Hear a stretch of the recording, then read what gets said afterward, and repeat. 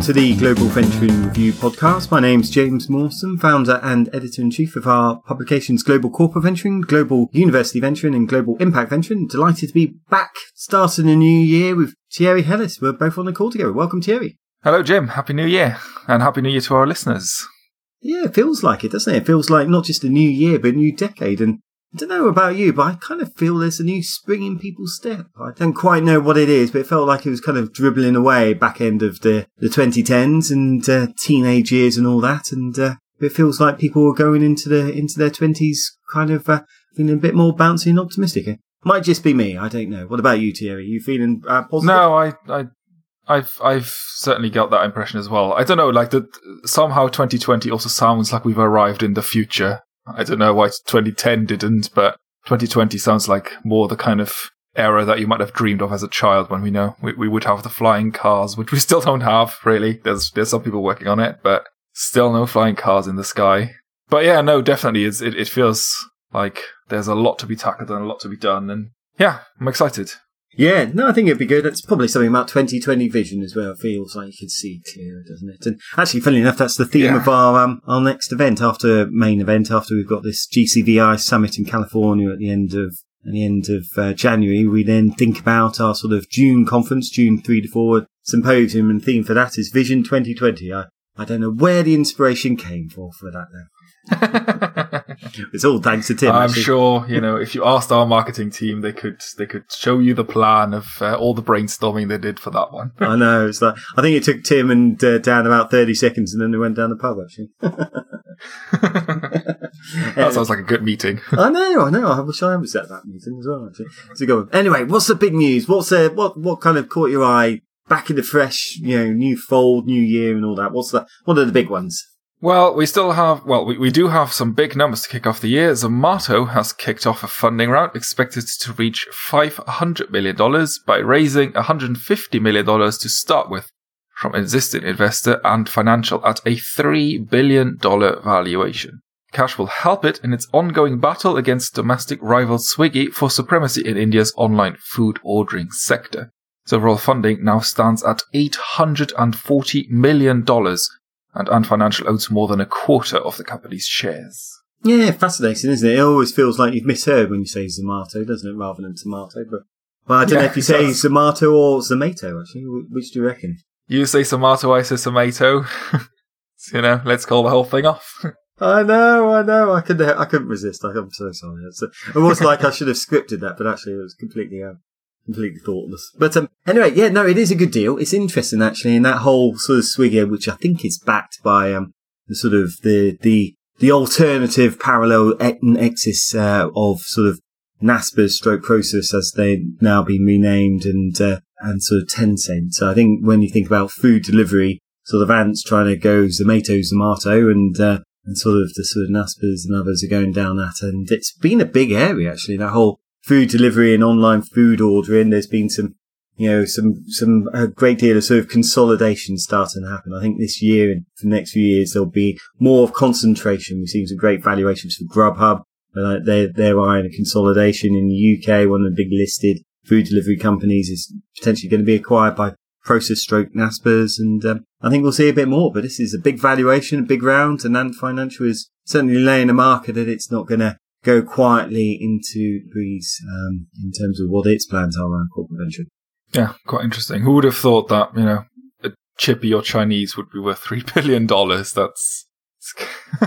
I know, it's like, the sort of the crazy folks on their sort of scooters, bicycles zooming around delivering it. It's like, how is a business which basically relies on that level of sweat worth that amount? But obviously it is. Yeah, obviously it is. Well, we also have news from our old friend SoftBank Vision Fund, which has reportedly pulled out of a series of large-scale investments in companies including Honor, Seismic, and Creator in recent months, despite signing term sheets. The decisions appear to have been taking place in the wake of WeWork's failure to float in the autumn, but could just as easily be due to a general slowdown in investments due to the second Vision Fund still not being anywhere near its initial $100 billion target. Oh, yeah, I mean, certainly the SoftBank and the Vision Fund was the story of the second half of the teens, and the amount of money that they put out basically between 2016 and midpoint of 2019 was phenomenal. And, if you go back 10 years ago, the average total in the global venture capital industry was 30, 40 billion, and sort of SoftBank alone was doing that each year in many ways. And so, the fact that its model was baked into raising a second Vision Fund pretty quickly was what Masayoshi Son said at the time, and the fact that they've not really been able to convince that many people so far to commit specifically to the second Vision Fund is obviously causing a little bit of sort of pile up or constipation, perhaps we can call it, in terms of their deal flow. But it's not great news for the entrepreneurs who start to kind of count on these things, or then have to go back at different valuations to different people who probably wouldn't have given as much as SoftBank. And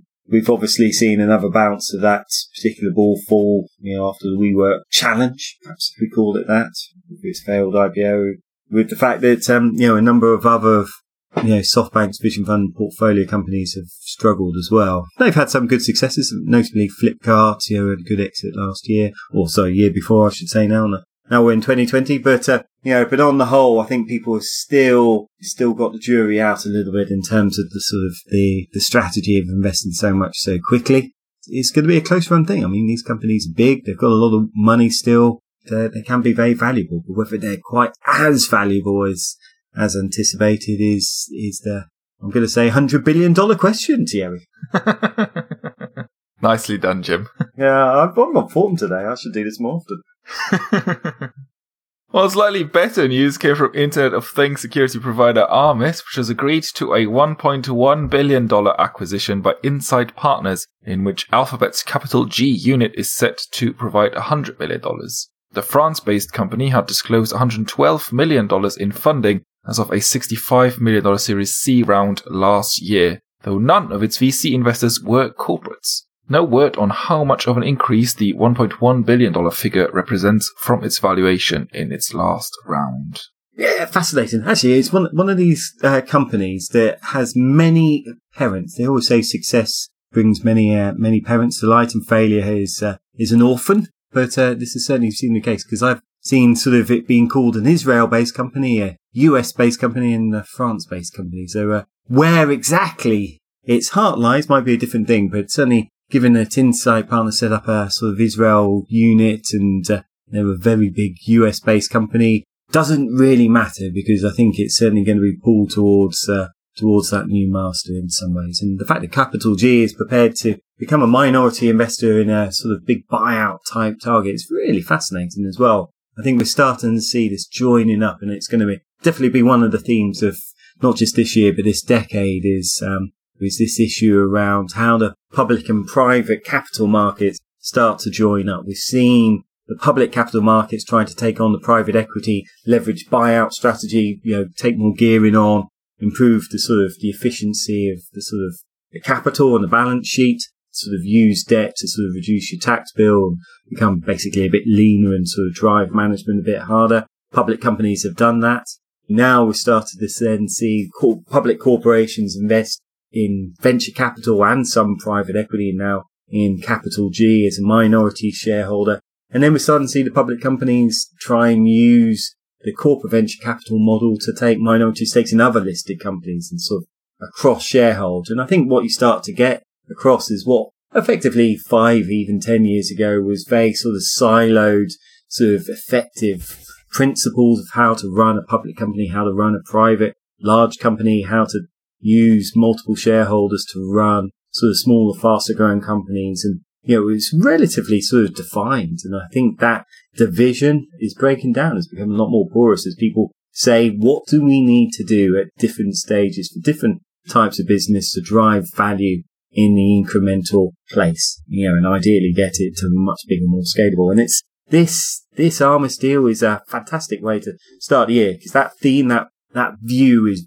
very much on the top of minds of all the big VC, corporate, and private equity shops, of how they find and drive value in a world where effectively capital is so liquid, it's so fungible, that that is not the defining characteristic, even though SoftBank tried to prove otherwise. The defining characteristic is how do you help at different stages, and an efficient, effective balance sheet and capital is just part of that equation. It's the question here will be, will Insight and Capital G / Alphabet be able to add value to Armis? And you've got to say, given their track records, yes. Yeah. I know it's certainly a theme that's come up a lot on the podcast, how the different types of capital might merge and behave in the coming years. And I don't know if we've really seen anything like the Armis deal before. I certainly can't think of one that we might have discussed on the podcast before. So it's a fascinating deal. Yeah, very well chosen, Jerry. Good stuff. What about university? Any good crossover stuff there? Well, yes, we have Soul Machines, which is a soul as in, the bit that apparently contains your humanity, not the soul as in alone. A New Zealand-based AI-powered avatar platform spun out of University of Auckland has received $40 million in a Series B round featuring the institution's Inventors Fund. The round was led by Singapore's Temasek and also included Salesforce Ventures, the investment arm of Salesforce, as well as Daimler Financial Services, the financial and mobility services subsidiary of the car maker. Soul Machines has developed a platform for clients to generate emotionally responsive, brand-aware avatars that exploit AI to interact with customers in the same way a human representative would. It's quite difficult to describe this by sound, but if you're wondering just how realistic those avatars could be, co-founder Mark Sagan is not only an associate professor at Auckland, he has actually received 2 Oscars, one for capturing and rendering facial motion and one for turning facial motion capture into more realistic animations. Something I don't get to say every day. Well, certainly as a bit of a film buff, Thierry, you've probably seen some of his films and might have even watched the Oscars ceremonies. I know you are. Well, one of the big ones that he worked on was Avatar, which I think everyone has seen, so... But that would make sense. I can see how he won that Oscar, actually. That would definitely do it.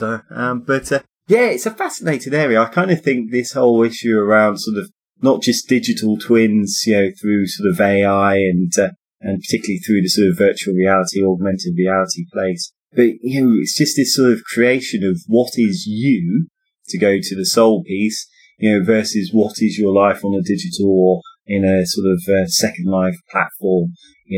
Think of Fortnite, the sort of gaming company, and what they're trying to create is very much what people were thinking about in the mid-90s. If you read Neil Stephenson's book, Snow Crash, it's some of the sort of concepts and ideas that we're talking about there, or in other books in that sort of mid-90s period, to now it's starting to happen sort of 20, 30 years later. They're trying to get to that place, but it is amazing, and I don't think people quite grasp the fact that the you from a digital twin can always be on, or how does this be, or how do you switch it off, or how do they get hacked or terminated, and versus just keeping you alive versus keeping multiple versions of you alive, effectively in an online world, is going to be slightly mind-bending for, I think, a few people. Yeah, I definitely can see how that would... it's sort of screwing with my mind, even if you just go and look at the examples on their website, and it's almost scary how realistic these avatars look, and it's, amazing, and also, I don't know, a part of me is slightly apprehensive about where we're going, but, I'm not going to stop the future. It's a sign of age, Thierry. It's a sign you've hit your 30s. It is the sign of age. I'm sure if you were a teenager, you wouldn't be worried about this so much, but you've obviously hit your 30s. That is true. I'm not quite as far as Elon Musk yet, warning everyone about AI, but some of these things are I'm slightly apprehensive about. Well, he's now got his new, much younger model, apparently pregnant again. So we'll see what she thinks of it. Well, yes. I'll let you do the news in briefs. What's been the exciting sort of rest of the news, Thierry? Well, with the deals we have, Quibi, I'm not sure how to pronounce this, has to be one of the most eagerly awaited pre-launch startups in history, and its leaders revealed last week it will launch its 10-minute or less streaming platform in April, with contributors including Guillermo del Toro, Jennifer Lopez, and Liam Hemsworth. They also disclosed it has secured another $400 million in funding from unnamed investors, adding to $1 billion already supplied by the likes of Disney, Warner Brothers, Entertainment One, Alibaba, and Sony Pictures Entertainment. Fitness and wellness subscription service ClassPass has meanwhile raised $285 million in a Series E round that lifted its valuation to the $1 billion mark. Alphabet's GV is among the investors, but the latest funding came in a round co-led by L Catterton and Apex Digital, with additional participation from Temasek. ClassPass has now received $540 million in funding since being founded all the way back in 2013. And further along the line is Bijou's, reportedly now the world's most valuable VC-backed edtech company, which has just received $200 million in funding from Tiger Global Management at a valuation of about $8 billion. That's an increase in valuation of nearly 40%, that is 40, in just 6 months, and has to be good news for existing backers and corporates, Naspers, Tencent, and Bennett Coleman & Co. Hesai has received $173 million in Series C funding in a round it claims to be the largest ever for a LiDAR system developer. Robert Bosch co-led the round 2 years after the company took part in its automotive AI accelerator in China, while ON Semiconductor also contributed capital. The transaction brought the company's overall financing to $233 million, and its existing investors include Baidu, which co-led a $40 million Series B round just over 18 months ago. Zhiyun Health, developer of a chronic disease management platform, has secured a total of $144 million across Series C Plus and D rounds. The investors including Samsung, SIG Asia, and China Electronics Corporation affiliate OP Financial. The deal followed a $100 million Series C round featuring CLP, Tasly, Ping An, and Health 100 that closed early last year.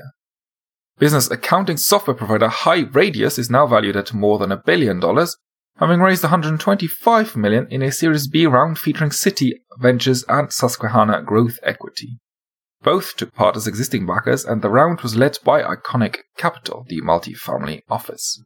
The cash will support technology development and an expansion into new markets. Sisense, the creator of a data amplification tool for app developers and business analysts, has increased its valuation to more than $1 billion as well, securing $100 million from investors including Access Industries subsidiary Cloudtech. The round also expanded the company's total funding to approximately $300 million and was led by Insight Partners.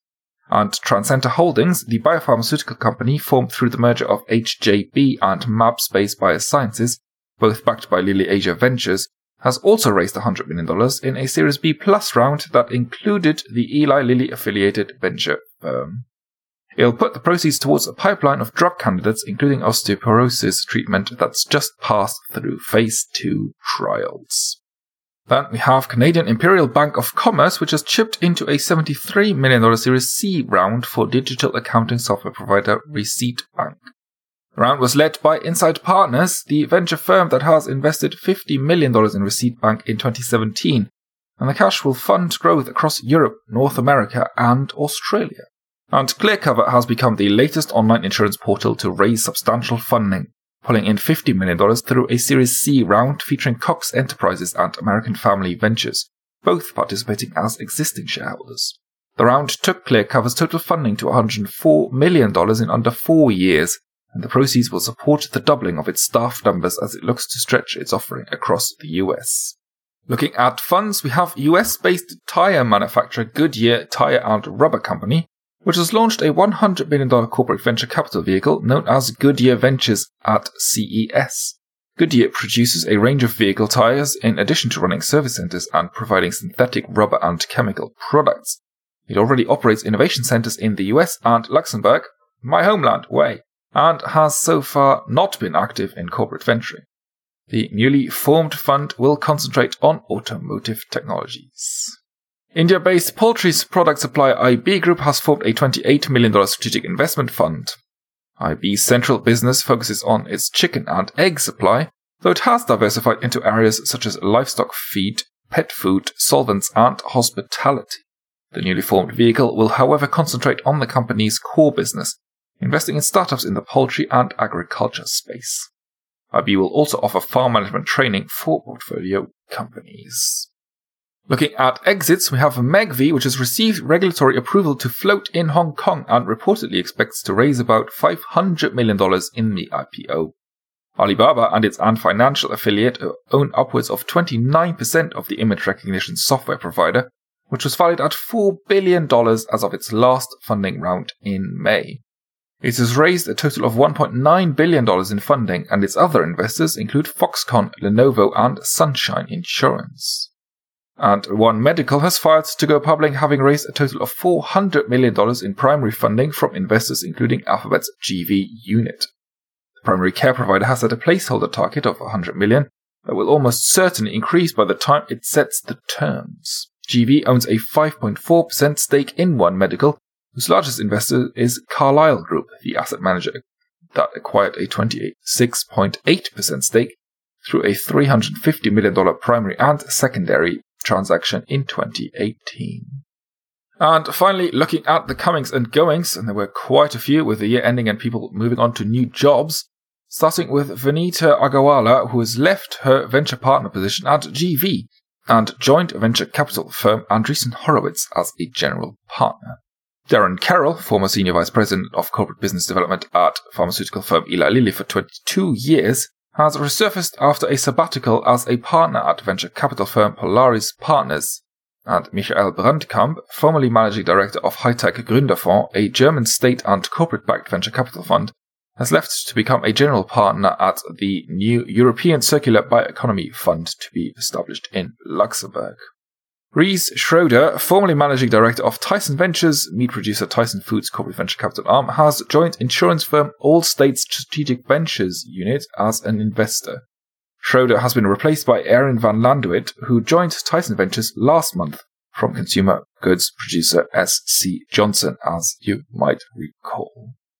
Hiroshi Saiju has joined Japan-headquartered carmaker Toyota as Vice President of Business Development and Strategy at its Research Institute Advanced Development Division. Saiju had previously been CEO and then Chairman of motorized vehicle manufacturer Yamaha's corporate venturing unit, Yamaha Motor Ventures and Laboratories Silicon Valley, from 2015. Corporate venturing veteran Victor Pascucci has set up a strategic venture capital firm dubbed Energy Capital Ventures, or ECV, that will concentrate on the power and energy utility industry. The formation of ECV comes after 3 years as managing partner for VC firm Lightbank, a role that followed nearly a decade in corporate VC at financial services provider USAA until 2015, 11 months at VC consultancy Attraction Ventures, and 8 months as a partner at Munich Re Ventures, part of the reinsurance firm. Then we have Mark Brooks, Associate Director of Innovation and Strategic Partnerships at US-based Association of International Certified Professional Accountants, who will join corporate venture capital unit Syngenta Ventures in mid-January. Syngenta Ventures, of course, is the corporate venturing arm of the Switzerland-based agribusiness Syngenta, which has been a subsidiary of Chinese state-owned enterprise ChemChina since 2017. Ken Asada, Managing Director at Entity Docoma Ventures, the corporate venturing unit owned by Japan-based mobile network operator Entity Docoma, has left the company. The move came ahead of a forthcoming move to Salesforce Ventures, Salesforce's corporate venture capital vehicle, next month. Asada had spent less than a year at NDV, having joined in January from Intel Capital, the investment arm of chipmaker Intel. And finally, Andre Benin has been appointed Managing Director of New U Venture Partners, an education-focused venture fund formed by online higher education provider Western Governors University. The fund aims to improve college education access and quality by investing in products and business models that intersect with the learning-to-earning life cycle. The fund will operate as a subsidiary of the Corporation of WGU, a non-profit arm of the university. And that is it for this week's edition of the Global Venturing Review podcast. As always, though, do head on over to globalcorporateventuring.com, globaluniversityventuring.com, and globalimpactventuring.com. Check up on everything else that we didn't have time to cover in this podcast. And there are quite a few things as deals have started building back up after the holiday period. If you do have any feedback, feel free to email me at theheles@globaluniversityventuring.com. That is THELES at globaluniversityventuring.com. You can also leave us a review on iTunes, SoundCloud, or rate us, preferably 5 stars. And don't forget to recommend us to your friends and colleagues. And thank you very much to all those of you that have already done so. With that, all that's left for me is to wish you a productive week, and I will speak to you again next Monday. Goodbye.